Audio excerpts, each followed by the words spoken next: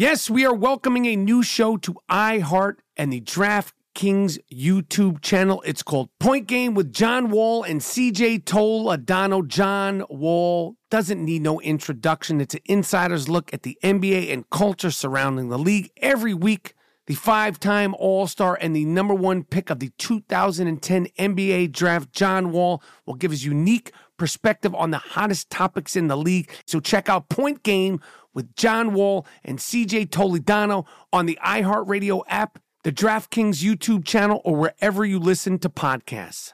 Thank you for traveling with Amex Platinum. To your right, you'll see oceanside relaxation at a fine hotel and resort property. When booked through Amex Travel, you can enjoy complimentary breakfast for 2 and 4 p.m. late checkout. That's the powerful backing of American Express. Terms apply. Learn more at americanexpress.com/withAmex. From BBC Radio 4, Britain's biggest paranormal podcast is going on a road trip. I thought in that moment, oh my God, we've summoned something from this board. This is Uncanny USA. He says, somebody's in the house, and I screamed. Listen to Uncanny USA wherever you get your BBC podcasts, if you dare.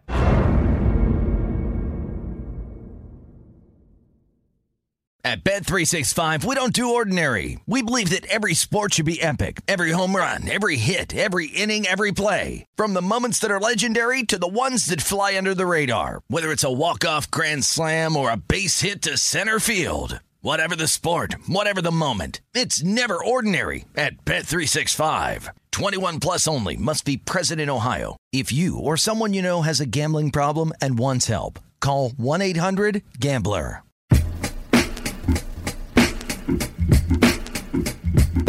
All right, this is the I Am Rapport podcast. I have Juliette. I want to tell you, I have Juliette Lewis in the room. Yes. In the studio. Isn't it a fancy studio? This place, this is such a studio where I would get in my bikini and go jump in your pool. That's what the fuck it's that kind of vibe in Los Angeles. That's what kind of shit we were trying to get going on over here, Juliette. Yeah. So, Juliette, have you, first of all right, this is the I Am Rapport podcast. Okay. And when I started the podcast, I said in the beginning different people I wanted to interview, and I was like, I want to interview Robert De Niro, Joe Pesci, Al Pacino, Allen Iverson. Then I was like, this has turned into a sausage fest. And the first woman that I said was Juliette Lewis. Yeah. I said I wanted to interview you. Now, I've known you. We've been friends. I was thinking about this in the car on the way over here. 450% platonic friends for like 15 years almost, I was thinking. Yeah, way back in the day, like 94. Well, you know what? Do you remember when we first met? It was the movie. What's that movie? Nope. See, it made more of an impression on me than it made on you. When we first met, I was filming a movie called True Romance. Yeah, it was right. True Romance. With Brad Pitt. Yeah. And Christian Slater and all those people. And he was like, my lady's getting ready to come. And I was like, who the fuck, it was like, and then you showed up and it was like, I visited the shit. set. You visited the set. And I was like, and I had just seen, no, I didn't see California yet. I had seen Cape Fear. And California was coming out. And I was already fucking out of my mind doing that movie because it was like, I was in True Romance. And it was like, for me, it was like Brad Pitt, Christian Slater, Dennis Hopper, Christopher Walken. And it was a Tarantino piece. Big Tarantino, Tony Scott. And then you show up on the set. And like Brad Pitt was famous, but he wasn't Brad Pitt yet. But you knew he was special. Like you knew he was going to be a big star. But I had been fucking with you since Vacation, Christmas, but then Cape Fear. Like I didn't correlate the chick from Vacation was the chick from Cape Fear. But then a few days later, you guys invited me, or Brad Pitt. Brad loved you. That's all I remember is that's when my first getting to know you was he said, I have to meet you, that you're kind of who he bonded with on the set. We had fun. Of that movie, yeah. And then I went to go see California. Oh, yeah, a screening. And it bugged me the fuck out. Oh, cool. That movie bugged me out because, like, at the time, I mean, when I first saw that movie, like, I think at the time, like, in independent films and, like, those kinds of performance and that kind of violence, you didn't see that kind of violence in movies, particularly, as graphic and as raw it was, and it was sexual, and I was like, damn, it was a kind of a disturbing movie to see. Well, here's the trip, though, about certain movies is you're getting to know these characters, and you know something dark is brewing, but so it's not gratuitous violence. If you remember in that movie, California, toward the end is when early, Brad Pitt's character gets violent, and then the couple, which is Duchovny and Michelle. God, why am I forgetting her last name? With the dark hair, she's good. Yeah, she's beautiful, a beautiful actress. But they're taking pictures that are very graphic. Right. But the whole thing, there's not much violence in it except for toward the end. But you know it's imminent, so it has that doom to it. So it's different than the gratuitous kind of vibe. And then it was also Brad's first time playing something that dark. It was dark. And I think that was exciting for people to see. Yeah, and it was exciting for people to see. But alone from that, it was Brad Pitt. It was the performance. Like, that performance was, like, fucking dark. And, like, the two of you, like, I remember, like, I mean, like, you did, like, the sex. Like, one time you were having, like, sex in the car, and, like, he's looking at Dave. I was like, this is that scene. It was bugged out. For me, from my perspective, I'm like in the land of Adele, and that's like a childlike mind. So I hear you. It was like when people saw Cape Fear and they're like, oh my God, your character and the sexual and the sexuality and all this. And I'm like, what? I'm just playing the part of that girl. So I don't look at it in the objective, the way that everybody else sees it. But, yeah, well, it was. Yeah. We're gonna get to all that shit, right. Jules. We're gonna get to all that shit. Jeez. All right, because you were, like I said, you were one of the first female I said I want to interview. Now I haven't gotten to De Niro, Pacino. None of those guys have showed up yet.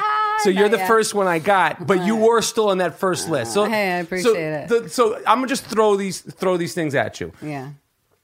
When you get recognized.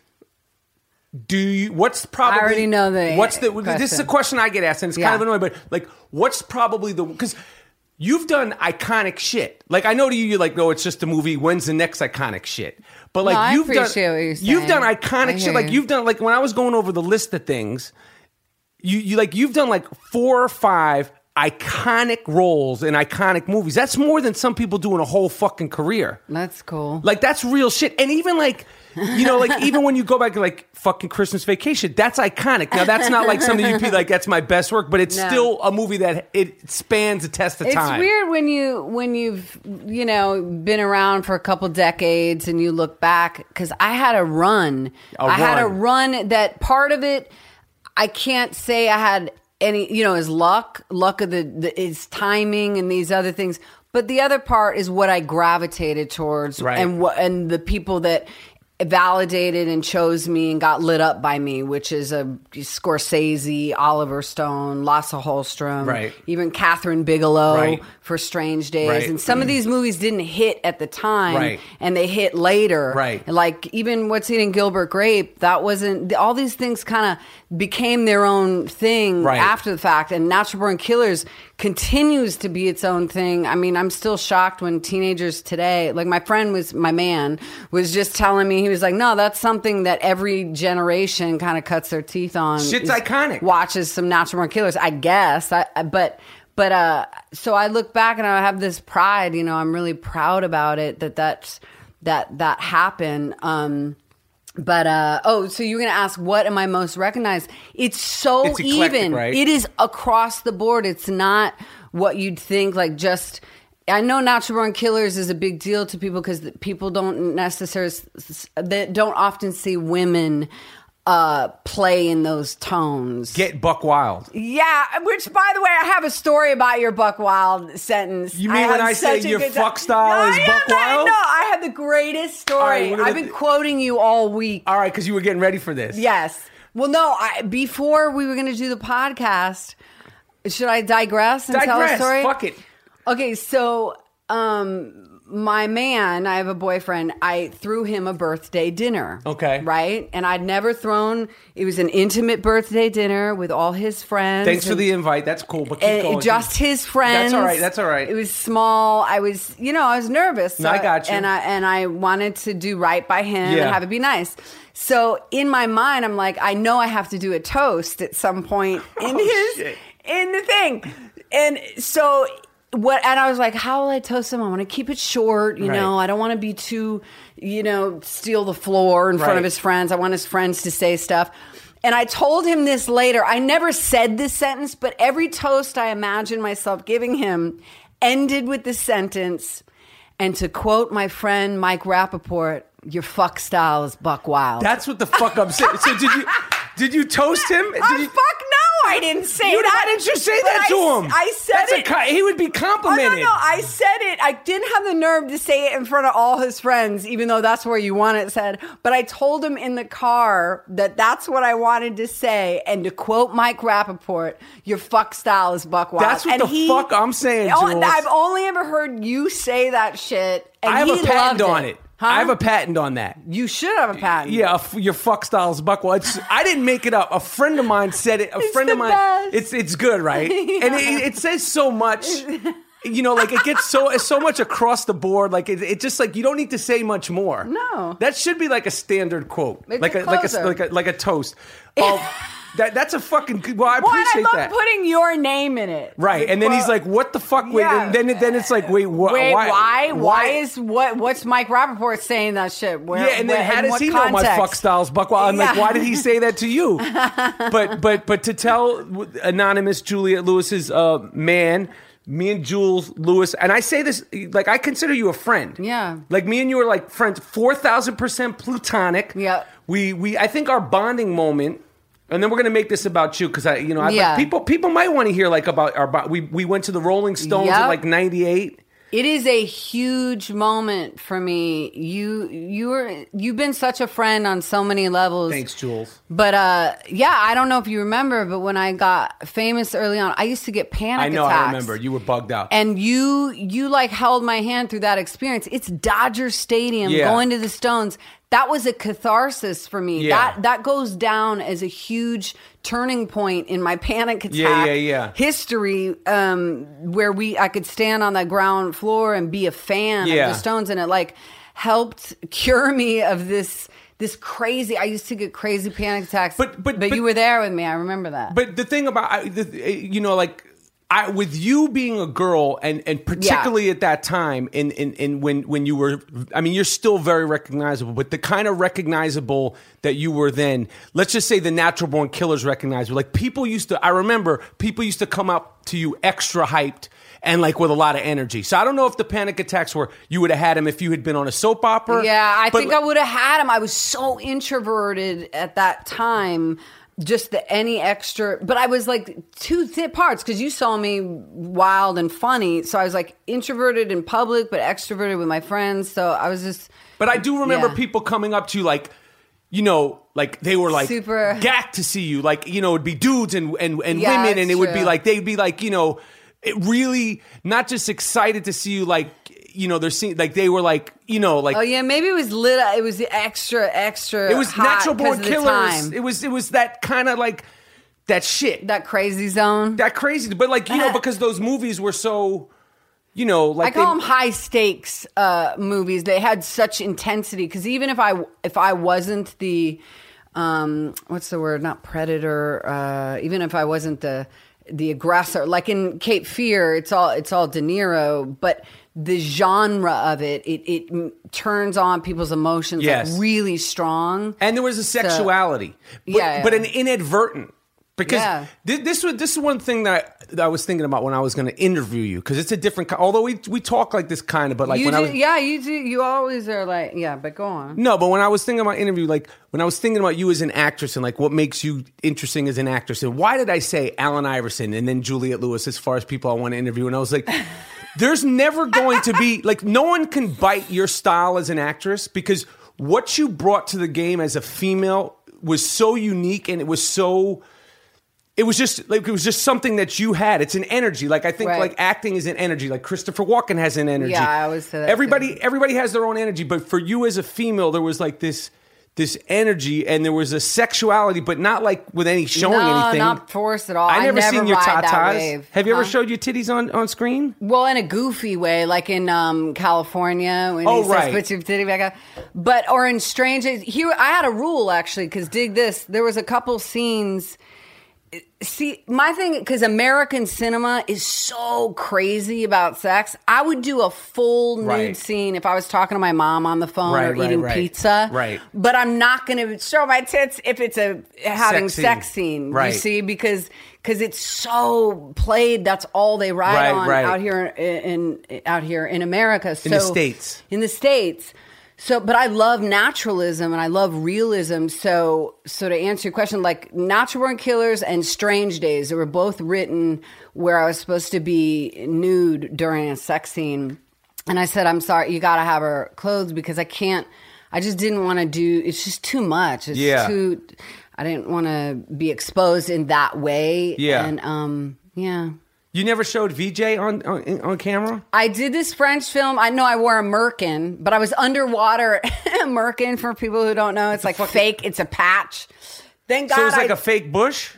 Yeah, it was this beautiful art film. I'm swimming underwater. Well, that doesn't count. So I'm naked underwater. But no, I've never done like graphic sex scenes nude. You don't really see vaginas too much. I don't want to see fucking VJs. You know what I like? Here's what I like. I like if you literally focused on mouths or literally like sweat on skin. Yeah. Like there's so much stuff that could be sexy without it being just what it is. I agree. Yeah. We don't need to show loafs. What are loaves? Like, like my loaf. I don't need to show my loaf. Oh. You don't need any handlebars? Any love handles? No, I'm saying your loaf, like your Johnson. Oh, I thought you were talking about your like gut. I'm talking about your fucking loaf. But I do have to say, I'm a fan of male nudity. You want to see some loaves? I think it's hilarious. Yeah, but you mean in sexuality or in terms? So you're saying you want to see loafs, but you don't want to show VJs? No, probably not. I don't need to see. I don't want to see these things. If I want to see that, I got my internet, and I fucking go on there and see it. Somewhere else. I like energy exchange. I like tension and all these other things that play out in sexuality that have nothing to do with orifices and organs. Absolutely. All right, now I'm going to go right to it because I don't want you to be like, I got to go. I got to meet my sister. Yeah. You don't have your coffee. I don't want you getting all fucking bent out of shape. Thing. You got some. This is so fun that we're talking and then other people are going to listen to this. Other people are going to listen. Oh. And they're either going to be bored to fucking tears or they're going to hear two yellers. Yeah, but you're not really a yeller though, right? We were yelling a little bit, like 20 seconds ago. Oh fuck! All right, whatever. We'll bring the fucking loud voices. We'll project. We'll mix it. We'll put it in a mix. We'll make it seem like we're calm people. Okay. All right, so I'm gonna jump right into my first question, which is Cape Fear. Like you had done a TV movie. What was the name of the TV movie you did? Too Young to Die. Which was really fucking good with Brad Pitt, right? With Mr. Pitt. And you kicked ass in that. It was a huge turning point for both of us because he was just coming from Dallas, a TV show, like a soap opera. I was coming from sitcoms in the late 80s that show no dramatic And you're flair. a kid, though. And I'm a kid. How old are you? Was 17, I was 18? 16 in that. 16. That got the attention of De Niro and Scorsese. When they were casting? Yes. Oh, and here's the funny story that they told me after the fact. I was the first girl they met on out of 500. They went all around the States to find this girl who could play opposite De Niro. And do these intense layered scenes because he's not just a villain and then she's like a little baby bunny and he scares her. There's an exchange. There's all kinds of cerebral and there's a dance that goes on in that main scene in the auditorium. And so they're looking for somebody, who could hold that with him and do that dance. And so I met with him in the Beverly Hills Hotel, just me and De Niro. He was watching TV, and I guess the way they set it up, it was all like, could I hang with him? Could I say hello? And that's the thing about me then. I was such a dichotomy because I was living on my own. But I was in a grown-up relationship, yet I was still a teenager. Right. So I had all that stuff that would be able to play that part. And contrary to what people thought, I wasn't that girl. They thought that's what my mentality was, and then that Scorsese just discovered me, which is true to some extent. But I wasn't that girl. Right. I was acting and knew what I was doing. But that was a trip that they couldn't believe. Oh yeah, Marty told me later. He's like, I was like, why did it take 2 months to hire me? I kept going back and auditioning. And he said they could not believe the first girl they saw was the girl. They couldn't believe it. They kept looking and looking and looking. And then they kept going back to me. And I just remember they kept telling me, I met them in New York because when I first met with De Niro, he was in the hotel and we just had a meeting, a conversation. So wait, so you're 17, you're 16? I was 17. And what did Robert De Niro mean to you at the time? Because like, if you're a 17-year-old girl, you're not like Raging Bull, Goodfellas. Like, what did he mean to you at the time? Was he just an actor? Was he like just some old guy? It was perfect because I didn't know what he meant to American cinema. I wasn't versed in it. So all I knew were my agents were excited about it and what they told me, like, this is a really big opportunity. So I knew that much. And then only later after I got the job, I watched Taxi Driver, Goodfellas and stuff like that. I think I had seen or I saw Goodfellas in the auditioning process, so I knew. But that's all I knew about Scorsese. So you weren't like intimidated. You weren't like, oh my God. I was just regular nerves going in for a job audition, and I remember, I was not very articulate at 17. Right. So, and Bob De Niro, nobody knows much about him, but he is not articulate. So it was like two introverts meeting, but he did hold the conversation, and there was some political thing that was happening. So the news was on, and he just sort of asked me what do you think about some topical questions, and I just sort of bluffed my way through, and there was just an energy and a tension, and so I passed that phase. Right. It was just like a 20-minute meeting, and then went to New York and did the auditioning phase. And so I know it's a long time ago, and I know like that. I imagine that like for you, it's like you can't remember every single detail of what the shoot was like, but like comparing that experience to like stuff so much more now about acting and filmmaking. But what do you remember? Like what stuck out to you now about like that film that was different? It's so funny, and this because as we grow older, and it sucks that you don't. What do they say? Youth is wasted on the young. Yes. Because at the time, you don't know what to appreciate and what to be grateful for. But what I do remember is Marty's enthusiasm. The second you walked on set from 7 a.m. to 8 p.m., he had the same energy, and it was as if like a 10-year-old lit up by cinema was making the movie. But I mean in the enthusiasm. Of course, he's brilliant, and he knew how he was going to shoot it. But I remember we were doing scenes where he was doing all these close-ups of the door locking, and to create tension and suspense. And he was so lit up about the shots and how that's going to affect the audience, as well as when me and Bob did the scene in the auditorium. It was electric. It was electric, and I didn't know why or how. I just prepared and did I call it the tango, the emotional tango, because that's what that scene was. But he was so integral to my growth as a creative, as an artist, as an actress. He validated my instincts. Because at that time, I was just raw and all intuition. And when I did sitcoms, they tried to make me conform to bad acting. You're not built for sitcoms, Oh, fuck no, I wasn't. Oh, my God. You're not built for fucking sitcoms. I was naturalism. Yeah. And they're like trying to get me to do this other thing at the time. And then I work with Marty, and he's just like setting me free, letting me do what I do, which was really internal, quiet, complicated stuff. And all right, because I want to obviously I have to talk to you about the scene. I know you've talked about it many times, but no, you haven't talked about it on the I Am Rappaport podcast, no, which is or with you. I don't think the I Am Rappaport podcast. I don't know if you know this, Jules. It's a fucking worldwide phenomenon. It is. I want it to be. We're super fans of each other. I have to tell everybody I love when you do the I Am Juliette Lewis podcast, and you'll have me on. You can ask me questions. Okay. So, but let me just ask you, like, what about Nick Nolte? Because he's such a great, talk about unique, one of a kind, iconic, American. He's so American. Yeah. Like, what do you remember? Like, he seems like he'd be like, he doesn't. I'm gonna say like tough, but he seems like he's like a You know, like he seems like he could be grumpy. Now he was younger then. Yeah, he was, here's what it was. I learned about professionalism from all three of them, from Jessica Lange, De Niro, and Nick Nolte. Just what it is. In terms of what? What do you mean and professionalism? I'll explain.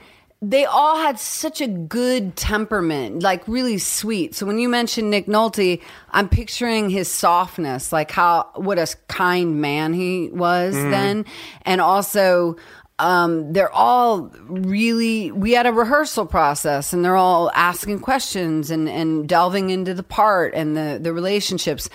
And then, I don't know, they all show up on time. You know, there's no egos. They just taught me a lot of what it is to make a dramatic movie and how to give of yourself, and be kind to others and respectful of the crew. They all had that. Yet they all worked differently. Right. So that was neat to see Marty direct them, because Jessica Lange was coming from theater, right, where she kind of does it. He told me was, he wanted me to ad lib off camera. I remember when we did this one scene to kind of to get a different reaction from her. Scorsese was telling you that.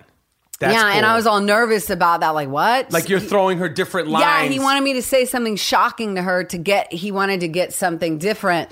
And then you have De Niro, who is like coming up with all he would do, him and Marty together. Like De Niro I remember one time I was talking with Marty in the trailer. And he's like, I'm going to Bob's Trailer next. And I said, okay. Or no, he says, I just came from Bob's Trailer. There was a gospel singer and they were speaking in tongues. Oh, shit. And there was an organ player or something all in his trailer. Like, this is all going down to prep him for Max Cady. Right. But what's beautiful about Marty is he would facilitate whatever each actor needed. He's going to give to them and provide, or have someone in the production provide. And so De Niro, who's playing a sociopath, is doing all this what did you call it? I'm losing a word. Wait. Something. Because he was on that devil shit. He's speaking in tongues. Yeah. And the fact that you just said that, I was just in Bob's Trailer and he had a gospel singer. And he was speaking in tongues, gave me the goosebumps. Yeah. See, that's the shit. That's Bob De Niro shit. That's Bob De Niro's, but dig this. He didn't bring that to set. That's right. Then when I worked with him, but I was trying crazy. Yeah, so because you hear when you're coming up all about method, what method is, and I think we've all heard that Dustin Hoffman story. Yeah. And Laurence Olivier. Why don't you try acting, my dear boy, or whatever. For those of you who don't know, it was Dustin Hoffman stayed out all night. He was hungover. He was all this. And he was walking around with rocks in his shoes to make him have a limp. Because he had to play this scene where all those things were occurring. And then Laurence Olivier saw this like tired, broken actor and was like, try acting, my dear boy, or whatever. So we hear these stories and you're like, what is the path? Because for me, I'm so into committing and giving 100,000%, but you can still be, you can be focused, committed, and still be kind and still be human. Right. So you see De Niro playing a sociopath, but when we did our scene where he's basically wants to murder me, rape and murder the girl, he's still, at the end of the day, gave me a hug and was like, good job. Right. And maybe he did that to me. Because you're a girl. Because I'm the girl and I'm the young, and maybe he is trying to create this trust relationship. Right. Because our characters are like that. Right. But also, he's not a fucking animal. Yeah, he's not a savage. And he's not going to try to I'm going to really scare this 17-year-old girl into thinking. Yeah. But this scene in that film, what do you remember about that scene? First of all, how much? I remember a lot. You're asking I remember. It's a huge movie for me. I mean, I remember a lot. Was it written as it came out? And did you know this is the pivotal scene for the character and did you feel like it was a special scene? Yes. I mean, all I knew is a very long scene. And we don't often get, in retrospect, when I watched it, it was a 9-minute scene. Right. So it was mini theater in movies. You never get scenes nowadays it's like a 2-minute scene. It's all cut together. But that was a 9-minute scene. Right.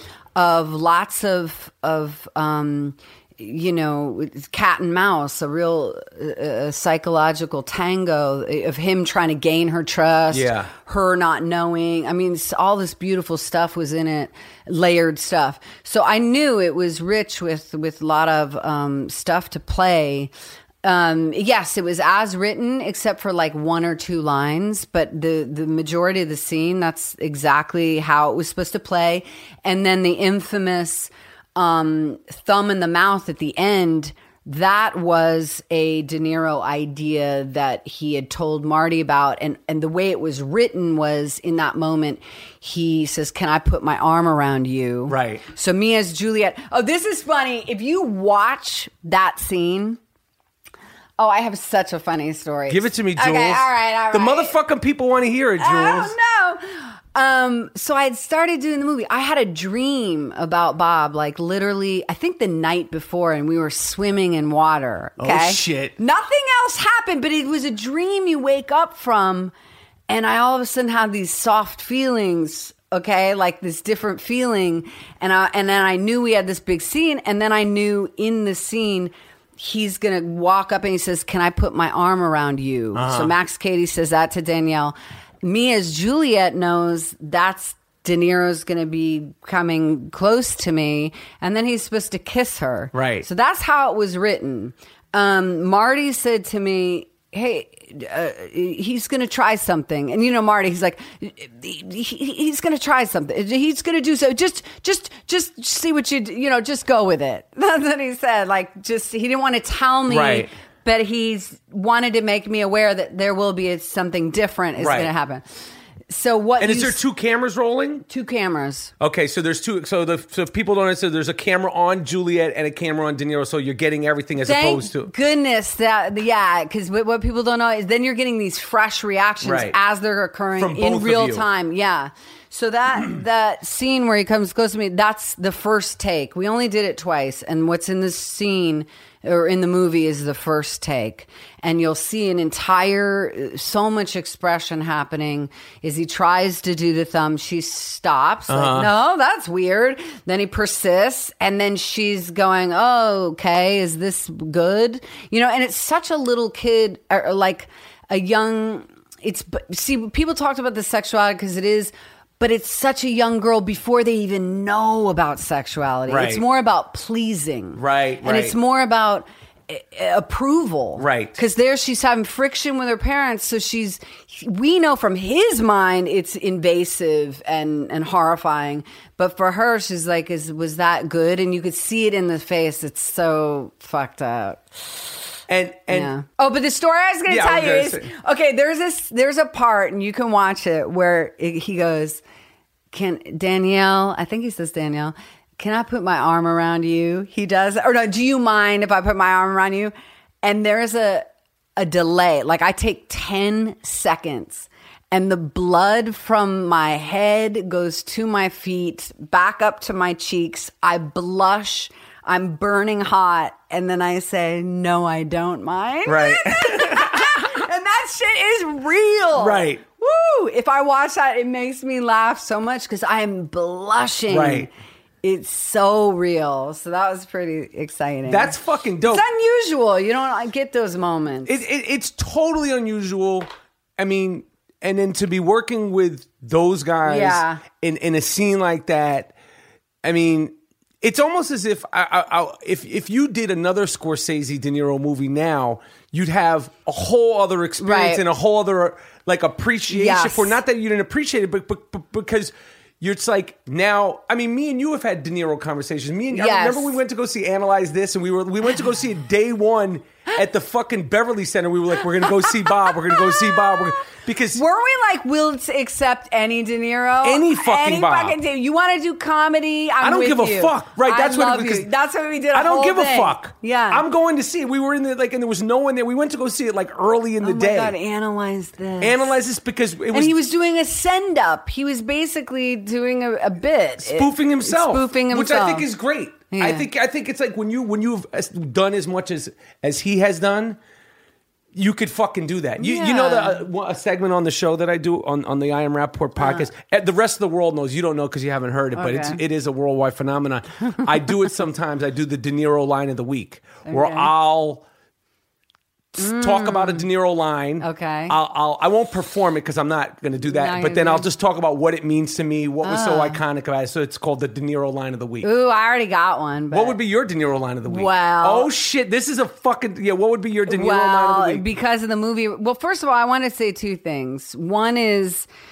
People... After Cape Fear, people said to me, people in our business and whatnot, they're like, you know, you're going to be spoiled. And I was like, what? Working with this thing, with this caliber of people, you know, you're going to be spoiled. And I didn't know what they meant. But what happened was when I did that movie, I was like, oh, good. This is how it's going to be from now on. Yeah. Like, because it was just a dream experience. Yeah. And then you realize 20 years in, no, those are the diamonds. Yeah. If you're lucky enough to get just a few gems in a career, then that's what you live for. But it's the exception. We know that's not the main thing. So, but yeah, the De Niro line, people imitate these things to me. I love De Niro impressions, bad ones, good ones. So I get this one from Cape Fear. What's it? Come out, wherever you are. That's the De Niro line of the week, and it was come out wherever you are. That's people come up to you and say that shit, right? They do. Wait. That's the scene where he's out. He gets jumped. Yeah, Nick Nolte's character is trying to bang him up, and he flipped the script, and then he goes, oh fuck, I forget it. Fuck. I'll philosophize you. I know what you're talking about. Philosophize after you. He beats the guys up, right? Yeah, it's some dark. And physically, that was like, you know, like probably the last De Niro performance where before he got older. Yes. Yeah, and he physically transformed himself. I'm trying to think what age he was. Was that late 40s? I think that had to be closer to 50. 50s? I mean, he was fucking in shape there. He was amazing. Yeah. Bob fucking D, man. And he was sun-soaked. And he had the hair and shit. Yeah, we were in Florida. We shot in Florida. And you know what's like the thing about that performance? It's like his accent, people be like, his accent sucked, his accent. It's like, first of all, who the fuck are you? What do you fucking know about an accent? Second of all, it's like... you know, people have won Oscars. I wouldn't name names, but people have won and been nominated for Oscars with accents that aren't fucking like, you know, people you're not this, you're not that. I got criticized for an accent, and I was like, suck a fucking dick with your fucking accent. Like, and they're like, Bob De Niro sucked at his accent in Cape Fear. Like, what are you talking about? Did he move you? Did he instill fear in you? I know what you're saying. You know what I'm saying? That's more important. For me, it's always what you feel is way more important than technicality. Yeah, exactly. Because there are some great technicians in acting. They're very good technically. Yes. But they don't stir my insides. Right. Yeah. Emotionally spill it out on the floor. Yeah. I want to ask one more De Niro question because you told me something one time, and you're gonna be like, damn, Mike, you got a good memory. But you said like you said you ran into. I'll remember man, at a party. And it was at a restaurant. It was at this restaurant called Jar, I think, on Beverly. And you said, or maybe it was at a party, but you said something about, I made up those lines. Yeah, he schooled me. So tell the whole thing. So I actually said this because it was you told beautiful. Me that, I actually said this. There was a tribute where everybody was honoring De Niro. So I said this publicly, this story. But I was like 18 or 19, and after doing so much press and I kind of developed a chip on my shoulder because sometimes people try to take away your credit or whatever, or they think, like, especially I'm a young girl, they were like saying so-and-so got this performance out of me, or because Natural Born Killers, it was Oliver Stone. And, so you sort of can get a little brash, especially I'm like young too. So let's see, I ran into De Niro at a restaurant. I think I was 20, and he had seen Natural Born Killers. Right. And this is Bob De Niro going out of his way to tell me, you did a good job. You did a good job. And in his stammering way that he does, and he was like, I just want to tell you, I saw that movie. You did a good job. And I went, rather than take the compliment Right. like a fucking asshole, I go, because it's insecurity, no Right. matter which way you slice it. Right. It was insecurity. I go, oh yeah, well, you know, I made up like 90% of my dialogue because I improvise a lot, but that's neither here nor there. He's paying me a compliment. Say thank you. And keep it moving. Yeah, fucking be humble. But because I was slightly insecure or whatever, I said that, and he goes, no. He cut me off, and he goes, don't ever take away from the writer. Don't ever Right. take away from the writer or the director. And he literally shut me down.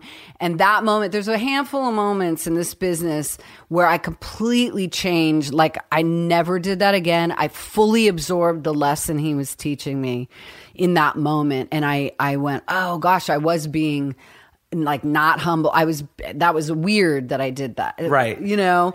And so I thought that was really sweet that he did that. I remember what you told me that, because I was like, I understood that, because that kind of like, well, they didn't do that. It's just weird. Take the compliment, whether it's right, wrong, valid, half compliment, it's just whatever. Just thank shut you. the fuck up and be happy that someone's complimenting you on anything. I know we learn because people don't know half of it, the struggles you have on certain films, and you're or this, young. that, and the other. You're a kid. I don't know. Yeah. So you do Cape Fear. Yeah. You get nominated for Oscar, and I'm bringing it to Allen Iverson because he's famous for cornrows. But before Allen Iverson, Juliet shows up at the fucking Oscars with the motherfucking cornrows. Before Allen Iverson, I think, was even in the NBA. Let's just roll it back. Before Madonna, before Christina Justin Aguilera, Timberlake? before Timberlake. No, here's the hilarity. I think that might have even been before Snoop Dogg came out with, like, it was just like, I got nominated for the Oscar, and then, you know what? Fuck it, I'm just going to show up at the Oscars with cornrows. And I told you this before. I was working on a film the night of the Oscars. Yeah. I was working on a film with your dad called, hold on, La Femme Nikita. Oh, my dad was in that? Yes, and the night of the Oscars that you showed up with cornrows, we're just going to keep saying that. All right. I was shooting La Femme Nikita with your dad. And I kept saying, I hope she wins, I hope she wins, I hope she wins, because I was a fan. And you didn't win, but let's talk about the Oscars and the blowback of the fucking cornrows. Like that seemed like the blowback. I mean, it was as if you had fucking showed up butt ass naked. Like, people were like, didn't know what the. Let me explain break something it down. to you.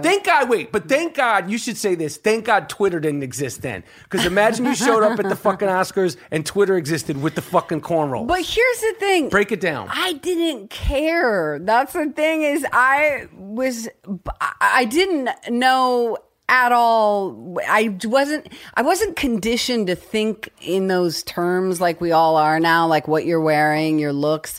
It was like, I joked with my friend, my man, that I was like a feral cat. Like, but even in the industry, I didn't have like a stylist or any training. So for me, what did I go to? I went to. But you knew you were going to a hookah party at Venice Beach. I knew it was the ball. Here's the thing: what the braids were for me was when I was a teenager. The kids I was hanging out with, they did my hair like that, and I felt raw. I felt tough, and I felt badass. Right. And so my simple mind at that time, I was 19. I was like, oh, I got to go dress up. What should I do to my hair? Oh, well, I felt raw and tough and strong with this hairdo. So I'm going to revert back to that. Like, it was such a weird, simple I got you. frame of mind. And then the dress I wore, I went and bought at a thrift shop. Right. Like, I had no formal styling. But when I showed up like that, the questions they kept asking were like, what statement are you trying to make with your hair? Like, everybody thought it was some political thing. And I was just like, what? I really was. You're like, I'm fucking hip hop, bitch. I just was walking through it. You were on some DJ Quick shit. It was pretty bizarre. The next film I'm going to talk to you about is Husbands and Wives, which to me is one of my favorite Woody Allen films. You came, like, I know a lot of that was filmed where I grew up in Manhattan on the Upper East Side. And, like, you were like, and I know you're not like that. Oh, yeah. No, that's, like, not my world at all. But you first of all, educated, college, knowing all those writers. Right. You didn't know what the fuck you were saying. No, the brilliant thing about Woody Allen is he writes so good, you know, and riffs so good. The characters just sort of riff that I just resorted on what I always resort on, which is commit 110%. If you believe, they'll believe. And I'm playing a college student who's gosh, so what's the word? Not precocious, but who is a little bit cocky and she's drives a manipulator. him crazy. Yeah, and she's manipulative. So it was just something so well written. But Woody, I'm walking into a thing where he's giving me all this freedom because Woody Allen notoriously doesn't hold your hand. Right. He doesn't direct much. He just writes great material and then sets you up to be filmed. And he didn't say much to me. Isn't it the most ironic shit is that if you do an episode, let's say a bad episode of TV, or you do a bad film, unless you're working with someone who's really, really specifically great and they're into detailed specifics. But I have not worked with those kinds of people. Right. But the majority of the great experiences that I have had, whether it be in TV or film, are when you're with people that let you feel comfortable and that they like what you just said about Woody and Scorsese, where they tell you, they encourage you to bring things to the... Yes, they give you the environment. They create an environment that's creative, that is fertile. Like Oliver Stone, he wanted the best from you. He would love people to improvise, come up with ideas. I wrote scenes in Natural Born Killers. Actually wrote them down? Yeah, I wrote a scene where, like, there's this one scene when Tom Sizemore visits Mallory in the jail. Right. And I say... With the singing? Yeah, before... The singing is written, but where I say to him, he's sitting there, and I say... Because the subtext of the scene is I'm just winding him, I'm reeling him in like a cat with a mouse. Cat with a mouse. Or like a spider with a fly, because I start going... Spiders and flies? A spider sets a web. So with a fly? For the fly. I'm not the one to fucking do the analogies with the fucking animals, Juliet. Okay, I got you. The people will know. The people point is, she goes, you know what I've been thinking about? Flesh on flesh, sex, fucking. Right. That, when I wrote that, because what is she's going to a base level thing to just light him up. And so I wrote that. So on a napkin in the hotel room. And he was like, cool. And I showed Oliver and he's like, good, do it. Let's hear it. That fucking film, like, to me, like, I've watched that movie so many fucking times, and it's like, I still can't make total heads and tails of how it was shot, the black and white, the 8mm, like the whole mixed thing, media, the whole fucking thing. Like, so now you're still young, like you're on a fucking roll. Like you did Cape Fear, you did the fucking Woody Allen movie. I don't know if Strange Days was before that. No, that's Strange Days is sort of the end of the thing, and then I took time off. But Natural Born Killers, like talk I did about Gilbert that. Grape.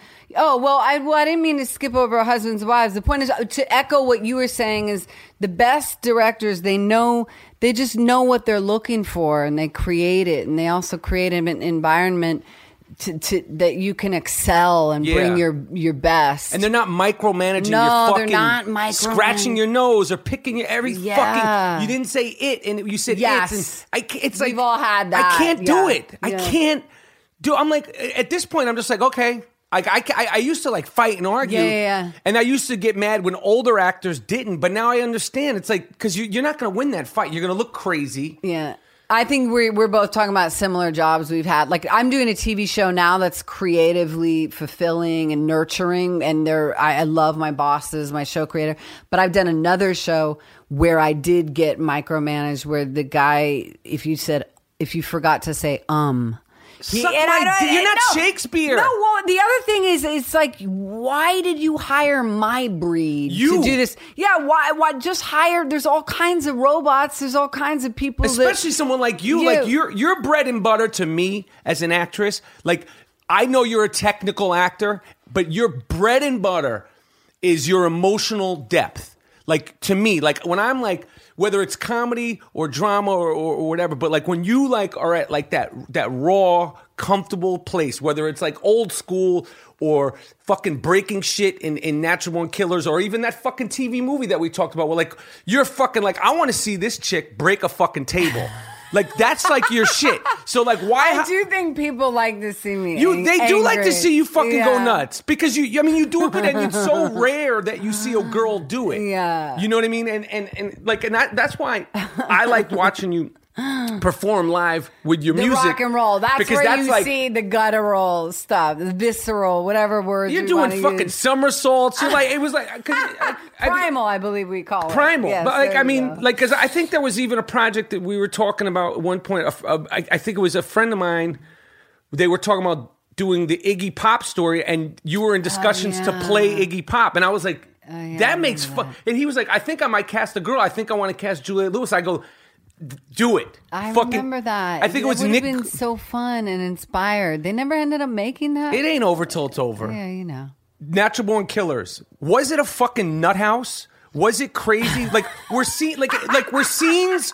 Were the beginning and ends to scenes? Was it like was there a first AD? Because it seems like it's just like anything was happening. Free for all. And It was a bit of a guerrilla production, like all kind. Because guerrilla meaning a skeleton crew. You know, this crew shooting this shooting this, and non-narrative. That was the other movie. I had to just be present. Just each scene is its own animal. You know, like when we were in the car and the cops are going to stop us, and we just took mushrooms, you know, as it's written. You just have to play make-believe the whole time. We were just playing pretend, and it's a bit psychedelic. And Oliver used some of the stuff that's in there was our screen test. Oh, shit. So literally you're like, he stood us in front of screens with lighting going over us, and that was our screen test. And it was in the film. And he ended up using bits and pieces in the film. So even him, he was just sort of doing his raw. It was, to me, it's like Oliver's psychedelic movie in a way. It was like his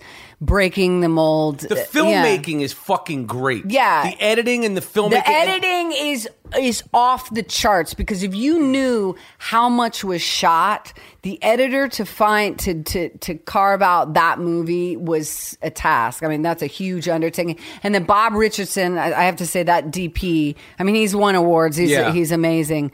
It was a tough shoot. And then the talking to the camera, like I told you one time, like I said, I was doing a show. It actually got cut out, but I said to you, I said, I think I told you, I said, I've stolen from you and Tupac as far as actors, amongst other people. I've stolen from so many people. I love No, but it's true. The company I'm in. No, that's fucking true. I say this, like, but there's a scene after you guys kill the Indian chief. Yeah, I know exactly what you're saying. Why? And I go into the camera. Like, is he saying, say that, like that's the kind of thing, like what I'm saying, was it a free for all? Like, did you look into the camera by accident? Yeah, he didn't tell me to do that. It was just, that's the set I was on, that's what I could do. And the camera half the time was in our face because it was handheld, and he wanted that. He almost wanted to make it really uncomfortable for people. And so the filming represented that, the way it was filmed. I remember one of my favorite stories is when we walked through rattlesnakes. Yes. Me and Woody. So we're outside in the desert. It's night. There's a rattlesnake wrangler. Okay, so that's a guy who... Wait, those are real rattlesnakes? I'm going to tell you right now, there's real ones mixed with fake ones all over. And we're going to keep it fun, and we're not going to tell you which ones they are. Well, I like to practice some safety in my life. So I talked to the rattlesnake wrangler, and here's what helped me. Before we shot this scene where we're supposed to be tripping and clumsy and on mushrooms, and we walk through rattlesnakes, they're supposed to be everywhere, and then he gets bit. So that's the scene. They had shot a close-up of a real rattlesnake biting a fake leg that had a jean pant on it. And I watched them film the scene, and it took forever to get the rattlesnake to bite the jean. And I was like, I thought rattlesnakes just go after you right away. And the rattlesnake wrangler guy, he said, no, it's cold. When they're cold, when they're coiled up, it's really hard to get them to bite. Most people, it's when it's hot, it's in the day, and rattlesnakes will bite you. So when I saw that, it made me feel slightly safer. I wouldn't want to walk into one, but it made me know when they're coiled up, like when they're cold, they just stay coiled. Mm-hmm. But anyway, just to show you how I'd like to give props to me and Woody, the camera guy was like, I'm out. Not doing it. Sorry. I'm not fucking with the I draw the line rattlesnakes. at walking backwards, because he would have had to walk backwards filming us. He's like, I'm not, even though you're putting him a few feet away. Fuck that. He's like, I'm not doing this. And so Oliver just got in the other cameraman because there's like 2 camera guys who would do it, which I think was Bob Richardson. But yeah, so we didn't get bit, but I like to say I walked through rattlesnake for Natural Born Killers. Yeah. And so that film. Sorry, that's my sister. That's my sister. Is it fucking Brandy? Yes. Tell her to fucking mind her fucking business. You're here with fucking Michael Rappaport. You're doing the Ian Rappaport I'm saying podcast. come to Hollywood. I was going to meet her in the valley. No, We're fuck not that doing it. shit, man. Come to Hollywood. Fucking, it's my fucking with time. Fucking Mike. Yeah, right now. fuck that shit. And where's her fucking husband? Tell him to fucking take a fucking You walk. need to do the next podcast with Ethan Suplee. Oh, I'll get him. He'll for sure. school you all about art. Yeah. He's an art dealer guy now. I'll fuck with Ethan. I'll fuck with Ethan Suplee. Ethan's the best. You guys will have so much fun. He's a good dude. Ethan Suplee, everybody. All right, so let me skip it. I can't talk about everything. What's Eating Gilbert Grape? Great fucking movie, iconic. Johnny Depp, Leonardo DiCaprio, Leo killing it in that movie. Fucking Strange Days, Catherine Bigelow. Yeah. Where's she at? When are we going to fucking see? She won an Oscar I know. 2 years ago. I love The Hurt Locker. She's really intense. Good. She was intense. That was not a light set. I mean, none of them are light, but she likes to do things over and over and over again. Well, she did then. I don't know how she works now, but that I only say that because she's a painter, and she says that herself. She approaches it like a painter, so she likes everything. And that was a really ambitious movie, right? So she likes everything has to be working right in it. And there was a running joke with the crew. They wanted to get a shirt that said, "It's perfect. Let's do it again." So That's what she was saying. Yeah, that was her vibe. Like, it's perfect, but let's do it again. So then that's the Kubrick kind of fashion where you just keep doing it and doing it. But which I've never worked. Yeah. Kubrick's the person you hear the most. You hear that story 75 takes for like walking down the street from. You and I wouldn't. I don't. Stanley, I fucking love you, and I would have loved to have worked with you. And he's a New York Jew, and I feel like we could connect on that. But the 75 takes and the cameras, down the street, it might not have worked. And okay, I'm going to skip forward. What about Old School? That was it was an opportunity. You're funny in that. Thank you. It was funny because when was that? Like 10 years ago? Yeah, nobody knew. More. I'm lighthearted. Yes. So I still had the reputation. People, when they would meet me, think I'm gonna like lose my temper or and break some shit. I'm gonna go schizo, run your head into a door. Yeah, which would be awesome. Yeah, but I don't do that. No. So actually, you should start doing that. I love that. No, I've joked with people now when I meet them. I'm like, "What do you want? You want me to smack you around?" Because I get the vibe. Some people do want me to smack them around. Anyway. Yeah. So Old School was a great opportunity to be funny. It was just a cameo. Todd Phillips came to me for that. It was like, do you want to do this? It was to Did you have any idea that it was going to be that good? Like from the script, or like did you read the script? I knew the script was funny, but I had no idea it'd be like this movie that everyone saw. And oh my God, Will Ferrell, Frank the Tank. We live for Will Ferrell in that movie. It's so good. So I just had that one scene in the beginning. I thought it was funny. It gave me a chance to do a certain kind of girl that is a different breed than me. Right. And then Todd liked it, so they added another scene for me at the end with Will Ferrell, and we just improvised that whole scene in the grocery store. Yep. And I loved doing that with those guys. And all right, and then what about the movie that I felt like was kind of like back in the drama shit was the Hilary Swank Sam Rockwell flick. Yes, which I loved. And then you're like playing Southern white trash. No, not Southern. She was from Boston. Okay, Boston. Talk about an accent. That was really difficult in the trailer. Yeah. And that was, I mean, that movie, it wasn't Boston, it was Massachusetts, but in the country, like it was even different than the city. But anyway, go on. But not a lot of people saw that movie. Like, I Conviction. Felt like that, that's a really good film. I thought so. I thought just because it's a true story. I thought Sam Rockwell is really fucking good. That was special for me because it was 2 scenes. One of the scenes was one of the hardest things I've ever done because of all the twists and turns the character does within the scene. Yeah. So all I'm ever looking for is things to test myself, to challenge myself, to do the untried, to be uncomfortable, to be, the opposite of a walk in the park. Right. That's what we do. I joke sometimes with people that I'm I have a masochistic heart as a creative soul. Because I don't know, you want it to hurt a little or feel uncomfortable. I don't know why, because you're going to depths, then right. You've achieved something, right? And you've done something you didn't know you could do, right? So Conviction was one of those parts, and I was with my band, I had a rock and roll band for years, right?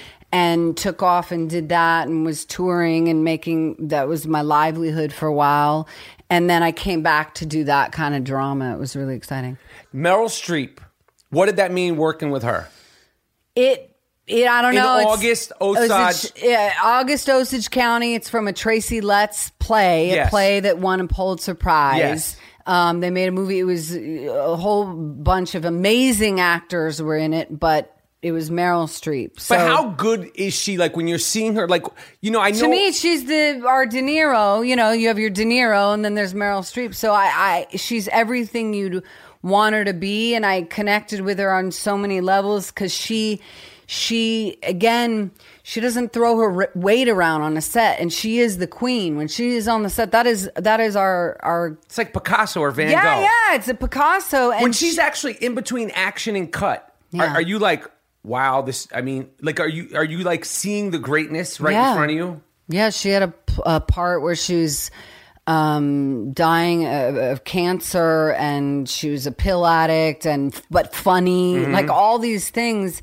And when she would turn it on and it's happening and the camera's rolling, to me, I just liken it to channeling, because you work with other actors, they're doing a good job, they're giving it, but it's otherworldly, her talent. And beyond that, what I learned from her is how it can be done, how you can sustain and have a life in this wild industry we're in, and be graceful and loving and kind and humble and funny. She's all those things. So yeah, it was a real honor to spend time with her. Okay. And we had dinner, and at our house, and did scenes and all that. And she's like regular in real life, right? She's Yeah. like totally cool and fun, and there's no like fucking weirdo artist type of, she's like cool, right? Yeah. All right, 2 more questions. I know you need like a sausage or something. Hallucinating. Okay, here we go. 3, if you had to bring 3 records with you, if you were going to a desert island, I'll say 5. Okay. You're never coming back. And you got to bring 3 records with you. What records would they be?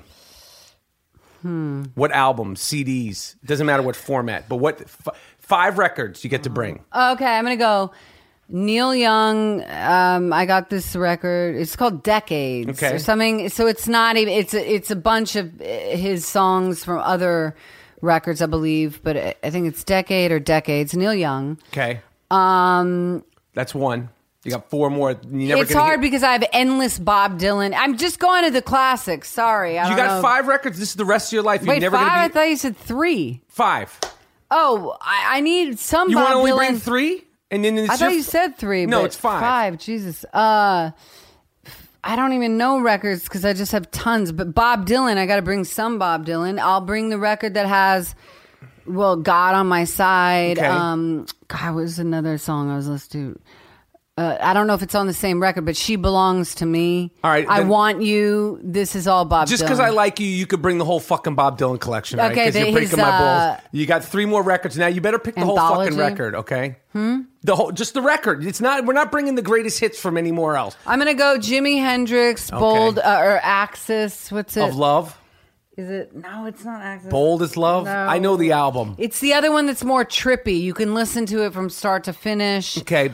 I'm just going to pick things that are coming to my mind. I'm going Miles Davis, Bitches Brew. Okay, and you got 1 more. Actually, I would go Miles Davis, Star People. Okay. Not a lot of people have heard this record. It's beautiful, amazing. Okay. I was listening to it when I was 16. 1 more record. Let's see what else. I know you love David Bowie. I know. I thought of that, but you don't. I can't do greatest hits. I just know these greatest hits. I'm just going to go Underground. with. Yeah, I was thinking. No females. Come on, are you a feminist? I'm going to go. Would you call yourself a 100%. feminist? Okay. All that is female proud. That's Okay. it. That's it. You'll cook a motherfucker some steak and eggs, right? Some. Oh my gosh, I'm traditional. I'm like loving. I take care of my man. I'll do his laundry, stuff like that. Some of these new age feminists, these broads won't even make some popcorn for a motherfucker. They don't have it right. They don't have it right. It's you know what I'm saying? It's man loving. I'm a man loving feminist. Okay, that's my quote. But I'm saying like you could be a feminist, but can I get a ham and cheese sandwich? That's all I'm just sure. You know what I'm saying? We give and take. We give to each other. I think people got it confused, but feminism is just you just want to be, have some equality and not the constant sexualization. It's right. Like, it's just requiring people just to be a little bit more thoughtful in their approach. Right. Okay. So let's see. I could go Fleetwood Mac or I want to go Velvet Underground, like you said, but I can't think of what record. That's fine. I just got the anthology. You where could bring the whole box set. Bring the whole fucking box set. I'm getting Velvet Underground box fine. set. Okay, we're done. Everyone else is going to just show up with 5 records, Julia. You're going to show up with a whole box. All of them are box sets. No, but people are going to be on this island of people with the records. Like they're going to just have 5, and they're like, "Why the fuck does this broad have like a whole fucking package?" Because I can't decide. I like diversity, and it's in my music. Although I went to the staples, the staple. I got Jimi Hendrix. Dylan, Neil Young. These are all my go-tos. I'm just saying, other people on the island are going to be jealous. Okay, and then my final question: the same thing. There's no screwing around here. You get to bring 5 movies. The last 5 movies you're going to watch the rest of your life. Pick them. I don't have to be in any of them. It's fine. Go ahead, pick them. 5 movies, Jules. I'm going to go to. Okay, what about Bob? Bill Murray. That's good. You want some humor on this island because things are going to get bleak. That's my happy place. Okay, that movie. Well, bleak. I like really dramatic Francis, but you might want to kill yourself after you watch it. It's so dark. Yes, Jessica Lange, right? Yes, Jessica Lange, Francis, about a woman that gets a lobotomy by her wonderful mother. Yes. It's horrifying. It's a feel-good movie, too. Yeah. Midnight Express, another feel-good movie. Yes. Loses his mind in a Turkish prison. It's so beautiful. There's a scene where they're all walking around in a circle because they're bananas, and he wants to walk the other way. That scene could bring me to tears. I could pause that scene and talk about life with you. He just wants to walk the other way, and they cannot. They're on automatic pilot, and he's just trying to upset the system, but not in any dark, horrible way, but just to go, you can walk the other way. Sorry, I get impassioned. No, I love it. I get impassioned. You have to watch for that scene. That's what I want to fucking hear from you, Jules. That's why I'm asking these questions. I wanted to. I get emotional about that scene. That's why I'm asking these questions. That's why I'm asking. It's and you're like, I just want a piece of turkey. But this is the shit that this is why I wanted to interview you, because I know you get excited about these things. Yeah, I think, but I didn't even know how much that scene meant to me. Because Midnight Express, most people think, oh, he's trying to get hash and he gets put in the jail and all the torture. But to me, that scene is such a comment on the human spirit and his resilience and all this stuff. I love that you just said that. Yeah. Now you got 2 more movies. All right. So, Being There with Peter Sellers. That's my go-to. Choice. Again, this is another movie that's almost philosophical. It's beautiful. He kind of walks on water at the end. Mm-hmm. And it messes up your mind a little bit. You're like, did we watch this or is it this? And he's a savant. And he makes all these metaphors about gardening, and people think he's a brilliant philosopher, and he was just a gardener. So again, it has a little bit of this magic to it. Yes. Okay, and then speaking of magic, I'm going to go to a Fellini movie called Knights of Cabiria that I wanted to remake, but it was very hard to get the rights. Juliet. What's her wife? No, it's not Juliet Messina. Is it Julieta Messina? She's like a Lucille Ball. Yes. She has a Lucille Ball quality. She plays a prostitute. Yes. But she's a rebel. So yes. These are all things that I identified very much with in this. That's a good choice. That's a good choice. Oh, good. These are my go-tos. I'm glad I passed that test. All right, that's it. The people are going to want more. They're going to be like, you didn't ask her this. You didn't ask her that. It's fine. She'll be back. And she needs food. Feminism, like so many things, loving your man, like all kinds of topics. But I need some food. You need some fucking food, and you know what? I got shit to do too, Jules. So This is the I Am Rapport podcast. It's been my pleasure to interview my friend, and I was able to play fan. Juliette Lewis, and we're gonna make sure. And also tell the people at ABC for your new hit show. Yeah. Why isn't it on demand? It's not. I don't know any of this. I'm new to this world. Tell them put it on demand. Yeah, because if a motherfucker wants to rewatch it because they're interviewing on the podcast, like want to, if you don't record it, I should be able to watch it whenever I want. Let me ask about Call that. Call fucking higher ups and get that shit going. Just let them know. They need to be hip to that demand. On demand shit. You know what I'm saying? Anyway, that's it. This is the I Am Rapport podcast, and we out. Thanks for having me. Thanks, Jules.